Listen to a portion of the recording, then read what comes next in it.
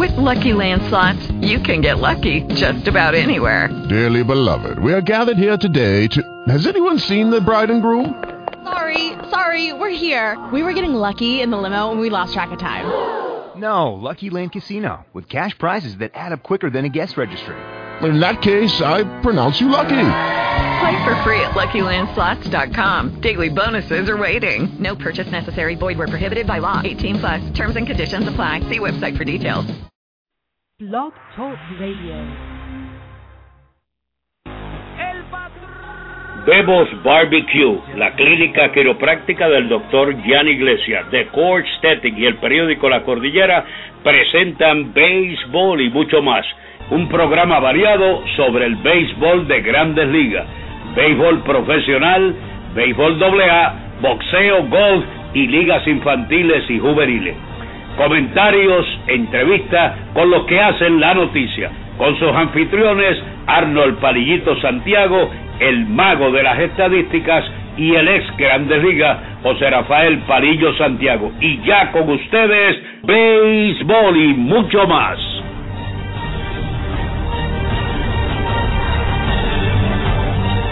Buenas tardes, amigos fanáticos, y bienvenidos a un programa más de Béisbol y Mucho Más. Este es su anfitrión Arnold Palillito Santiago, alias el bostoniano.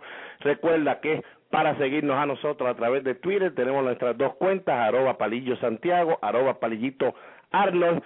Por ahí siempre le damos a saber todo lo que está pasando con el béisbol y el mucho más. También nuestra página de Facebook, programa de radio Solo Béisbol. Dale like, por ahí siempre te mantenemos informado con todo lo que tiene que ver con el béisbol, tanto profesional, amateur, infantil y juveniles. Vamos a darle durito hoy, que tuvimos problemas aquí en la cabina. Un poquito, usted sabe cómo es, programas en vivo, siempre hay un poquito de problema. A veces, pues, nos tuvimos un poquito de percance, pero ya estamos de vuelta aquí y vamos a darle duro en estos últimos 20 minutos que nos quedan. Así que le vamos a dar la bienvenida ya a ese ex lanzador de Grandes Ligas que un día como hoy, en el 1967, pegara cuadrangular en su primer turno al bate de una serie mundial, convirtiéndose en el primer latinoamericano en lograrlo, el primer lanzador en la historia del béisbol de Grandes Ligas en lograrlo en su primer turno al bate de una World Series, primer boricua, en fin, primer jugador del equipo de Boston, un montón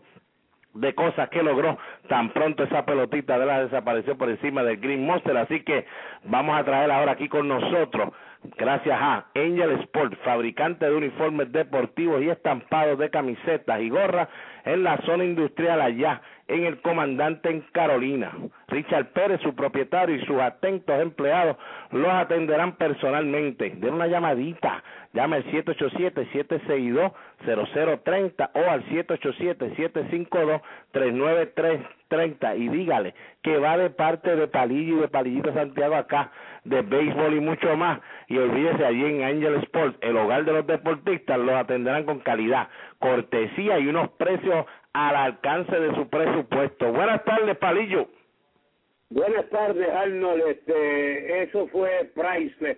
Gracias a todos los amigos de Facebook, inundaron las páginas de Facebook y de Twitter, recordando ese momento histórico para Puerto Rico, para mí, para mi familia y para todos ustedes, mis hijos. Así que gracias a todos por estas palabras de aliento. Siempre hay alguien que tiene que decir algo negativo, como el tipo que me dijo, ay, ese negrito te metió 3 palos, eso es Lou Bro, como te dio en la cara.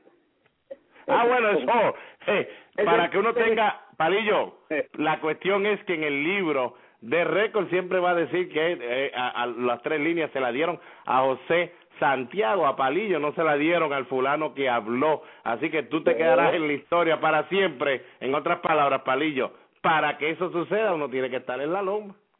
Pues claro, ellos lo dicen de cariño, no, yo lo perdono. Claro que sí, claro que sí. Bueno, pero Palillo, vamos rapidito. Vamos rapidito, Palillo. Venga, vamos, venga. Este juego de los Piratas. Pero sé, a primera hora el equipo de los Piratas derrotó a San Luis 7 carreras por 1. Cole, el muchachito ese que nosotros hablamos muchísimo, fue el ganador, pichó un juego excepcional, perdió Lynn y hubo cuadrangular de Marte, del equipo de Pittsburgh, de Álvarez, que batió 4-2, empujó 2 carreras, de Molina, la única carrera que hizo el equipo de San Luis, y también el puertorriqueño Beltrán batió de 4-1, que fue un doble, empujó una carrera. Bueno, Garrett Cole, como todos habíamos hablado aquí, se le había dejado saber a muchos de ustedes a través de Twitter y Facebook, muchos que dijeron, pero ¿por qué Clint Hurdle va a dejar que maten ahí a Burnett? Vamos a tratar... No, ya él, como dijo hoy, pretty much pensando, Wainwright, pues nos ganó Wainwright, el caballo de ellos, no podíamos hacer más nada, fallamos, pero yo no me podía poner loco de poner muchos lanzadores del bullpen en ese primer partido y después si Garrett Cole, mi novato, no me demostraba que podía durar 3 o 4 entradas en una postemporada. Hay que entenderlo, Palillo, hace 2 años nada más que este muchacho estaba pichando en colegio, o sea, que no es nada fácil pensar Clint Hurdle que va a venir a la postemporada y el muchacho te va a tirar unas 6 o 7 entradas como pudo. 6 entradas, 2 hits nada más, una carrera, una base por bola, 5 ponches, el cuadrangular, como tú dijiste, de Yadier Molina. Palillo, hay que aplaudir, es verdad que ayer se veía raro la situación, pero hay que aplaudir después de escucharlo hoy a Clint Hurdle, que de verdad por lo menos tenía un plan de trabajo. A lo mejor no es el plan que todo el mundo pensaba, pero por lo menos tenía algo en las manos. Yo no estoy pensando como él. Yo decía, no puedo dejar que le hagan 7 carreras al pitcher mío, a mi primer hombre, Burnett. Yo tenía que usar, por lo menos usaba 3 o 4 pitchers del bullpen que me dieran 1 o 2 entradas. Pero así el béisbol. Pero si tú no tienes tanta confianza en ese muchachito Cole, ¿cómo lo vas a nombrar para segundo abridor en una serie que es importantísima? Cuando lo nombraste segundo de la rotación es porque tenía mucha confianza en el muchacho, no lo hizo quedar mal. Mira lo que hizo Tampa hoy, dejó que mataran a este pobre muchacho. No, Palillo, no me brinques, Palillo, porque te vas a volver loco, no brinques todavía, ahí todavía no hemos llegado al supuesto mejor dirigente de las Grandes Ligas, todavía no hemos llegado ahí, Palillo, tranquilo.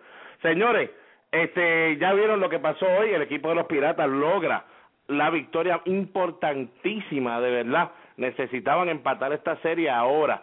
Se van a llevar este equipo de San Luis para allá, para Pittsburgh. Usted tiene que enfrentarse a Francisco Liriano, lanzador zurdo. Una cosa les voy a decir, yo escogí a San Luis para ganar esta serie y lo escogí para llegar a la Serie Mundial.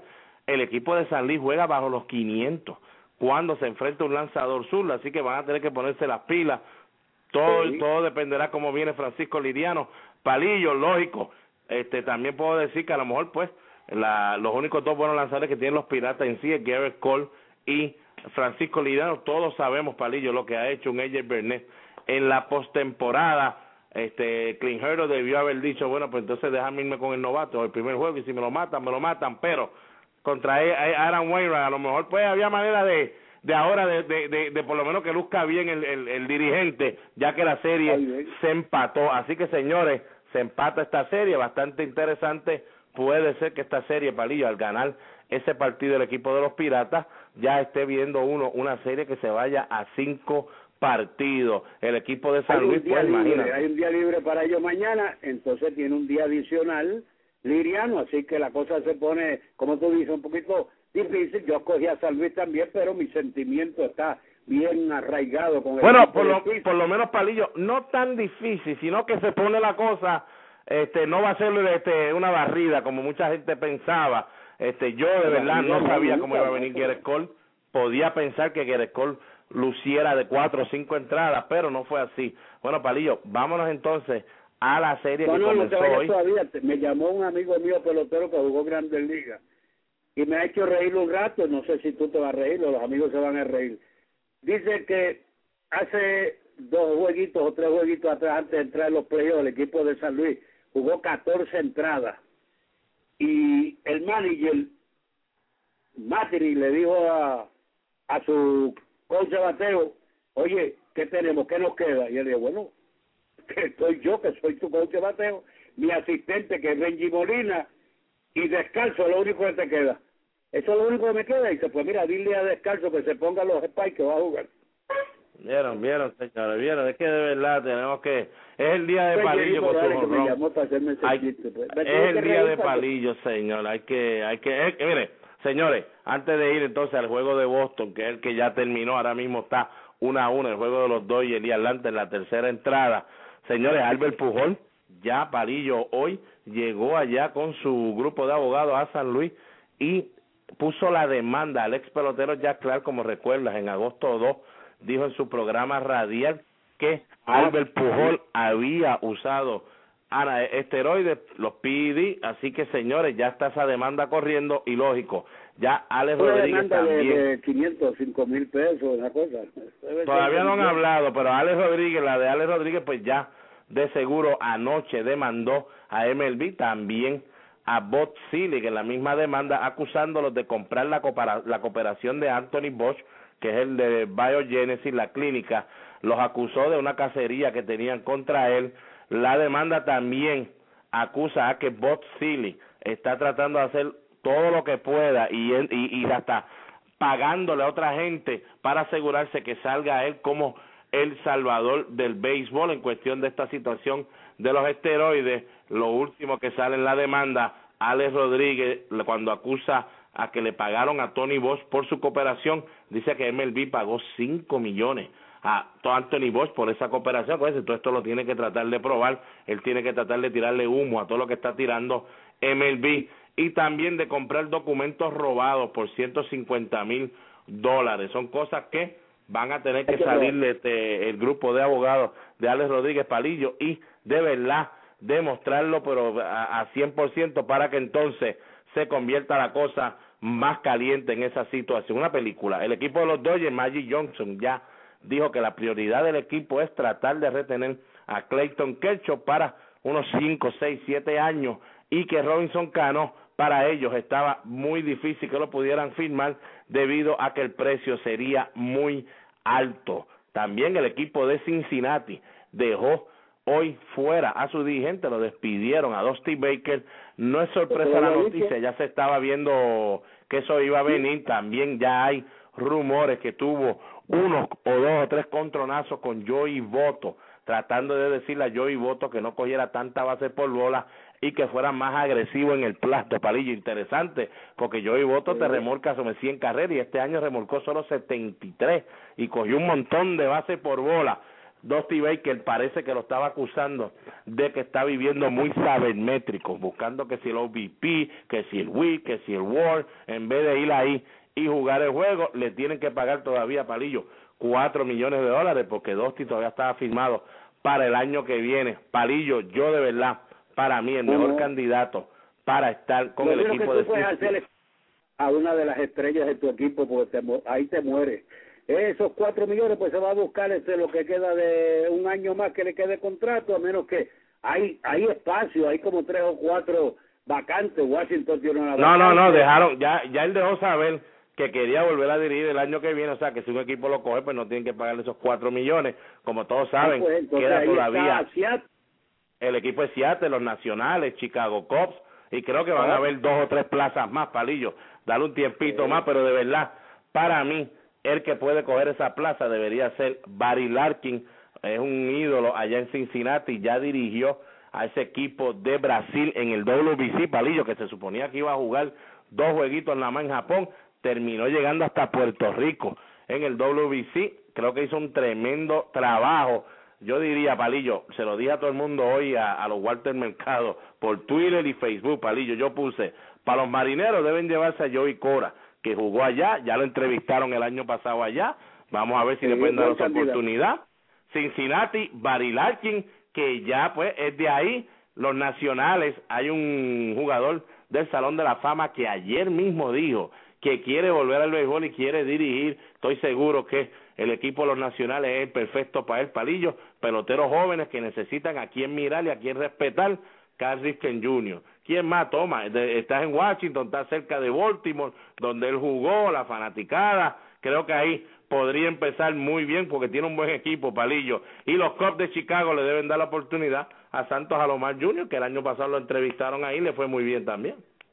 Bueno, son perfectos candidatos y posiblemente Béisbol y Mucho Más acierte a algunos de ellos, posiblemente a los 4, así que sería... pues no digamos más nada. Palillo, se acabó lo que se daba, 12-2, salsa fue lo que dieron nuestros bostonianos a ese equipo de Tampa, no lo vi venir. Ustedes saben que yo soy bostoniano hasta la muerte, pero aquí yo había dicho desde Spring Training que Boston entraba a la postemporada, Palillo, pero que se eliminaba en ese primer round porque para mí se iba a enfrentar el equipo de Tampa y se iba a enfrentar rápido a 2 lanzadores zurdos, pero Palillo, lo de los zurdos estaba trabajando muy bien hasta que algo pasó en el right field.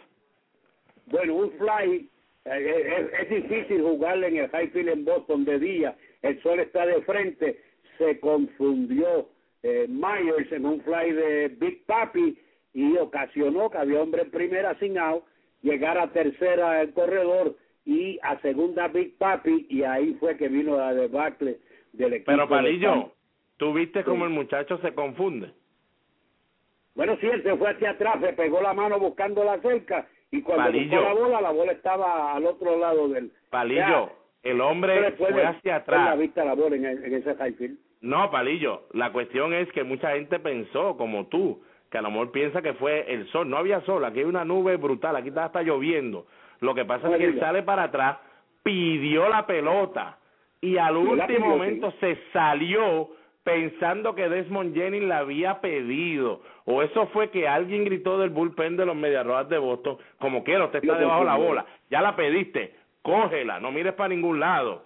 Pero, Palillo, si llega a ser, vamos a ver lo que dicen en la entrevista, pero si llega a ser que gritaron del bullpen del equipo de Boston, fíjate, sería algo que de verdad yo no apoyo, eso no sería bueno. Eso no es béisbol, eso no es jugarle vamos, digo, estamos aquí diciendo, porque de seguro, Palillo, se vio clarito en el juego, más se vio en la repetición que él no la perdió en el sol ni nada, porque estaba nublado aquí ha estado lloviendo las primeras 3 o 4 entradas, estaba oscuro, pero él se sale porque oye a alguien pidiendo la bola, no sabemos si los fanáticos que están cerca por ahí también pudieron haber gritado. Yo me quedé mirando en la repetición el bullpen de Boston, y lo que se ve, no veo labios moviéndose, sí veo que ellos están mirando para arriba como para ver si la bola viene para acá o no, Palillo, pero pedirle así, yo creo que Desmond Jennings se hubiera virado hacia el bullpen de Boston y hubiera dicho algo.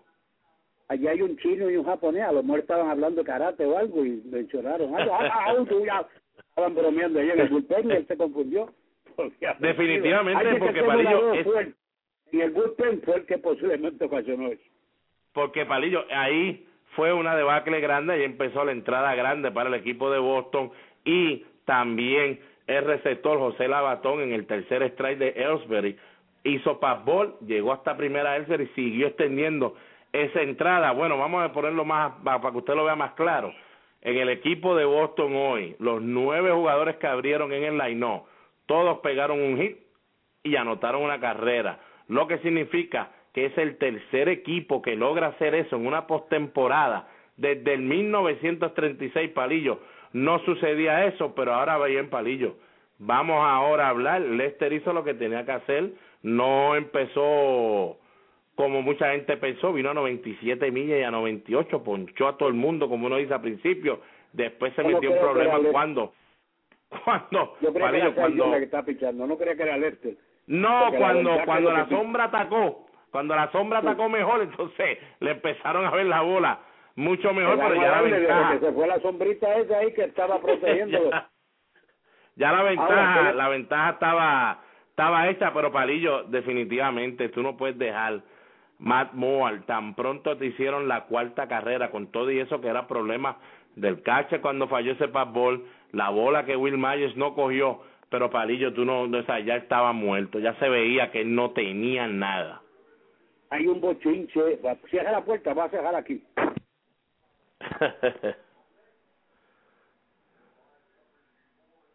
Yo creo que Palillo se puso a cerrar la puerta y él ha enganchado la llamada. De verdad que la cerró muy bien.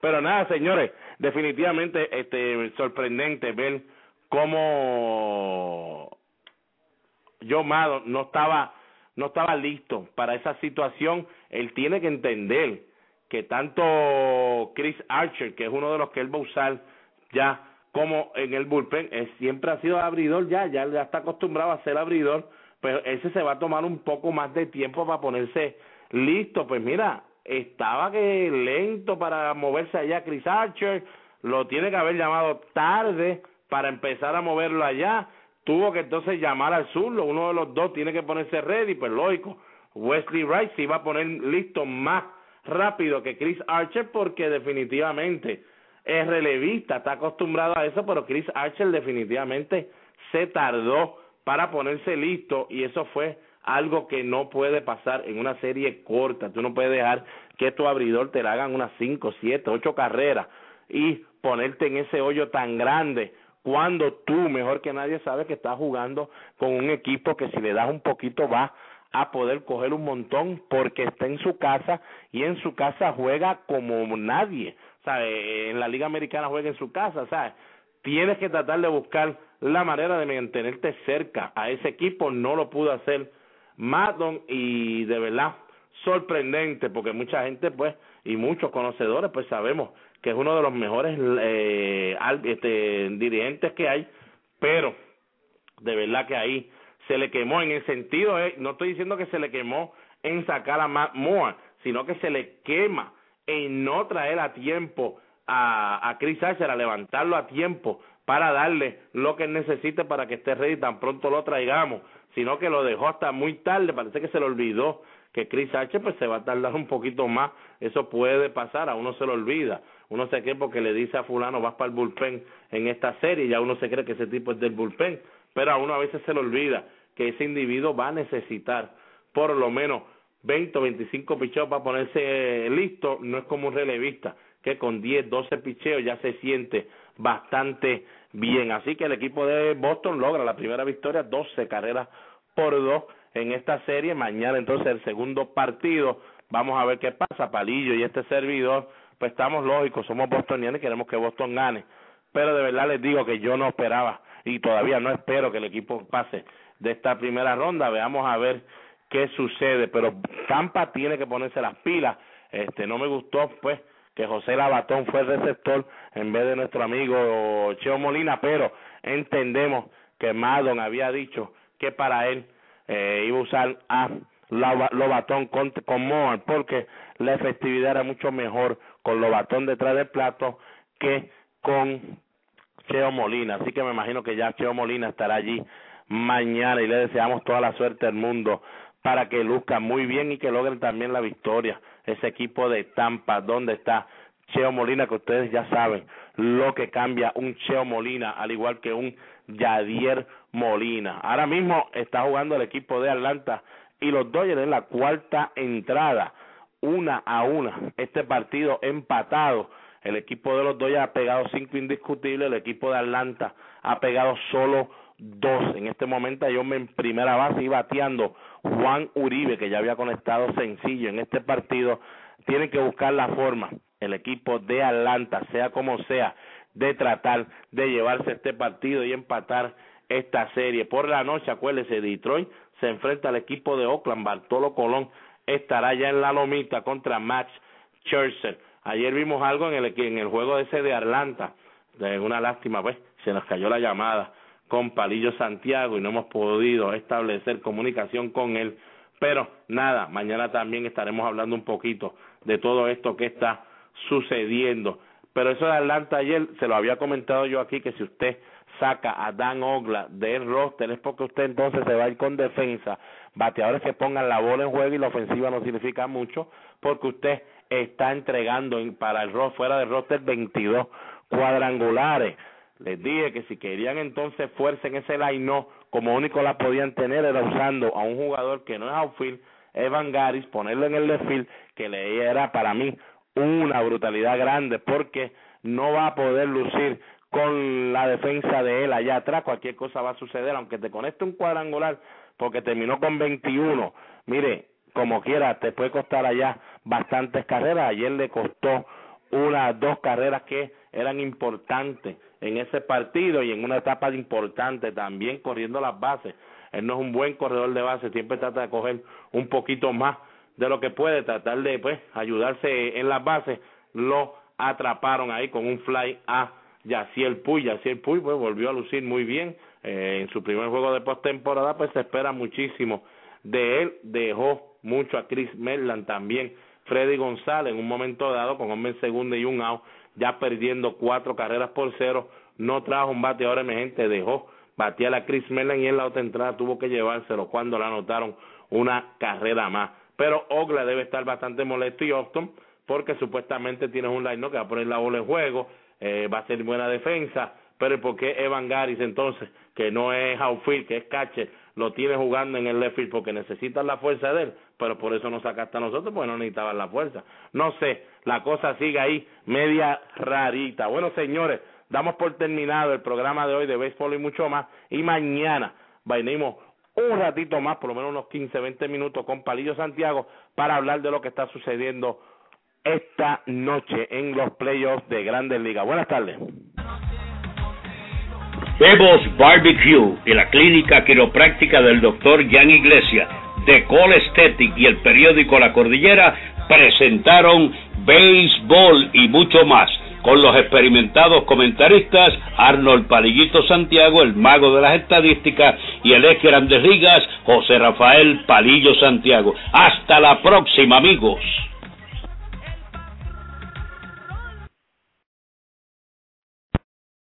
Lucky Land Casino, asking people, what's the weirdest place you've gotten lucky? Lucky? In line at the deli, I guess? Aha, in my dentist's office. More than once, actually. Do I have to say? Yes, you do. In the car before my kids' PTA meeting. Really? Yes. Excuse me, what's the weirdest place you've gotten lucky? I never win and tell. Well, there you have it. You can get lucky anywhere, playing at LuckyLandSlots.com. Play for free right now. Are you feeling lucky? No purchase necessary. Void where prohibited by law. 18+. Terms and conditions apply. See website for details.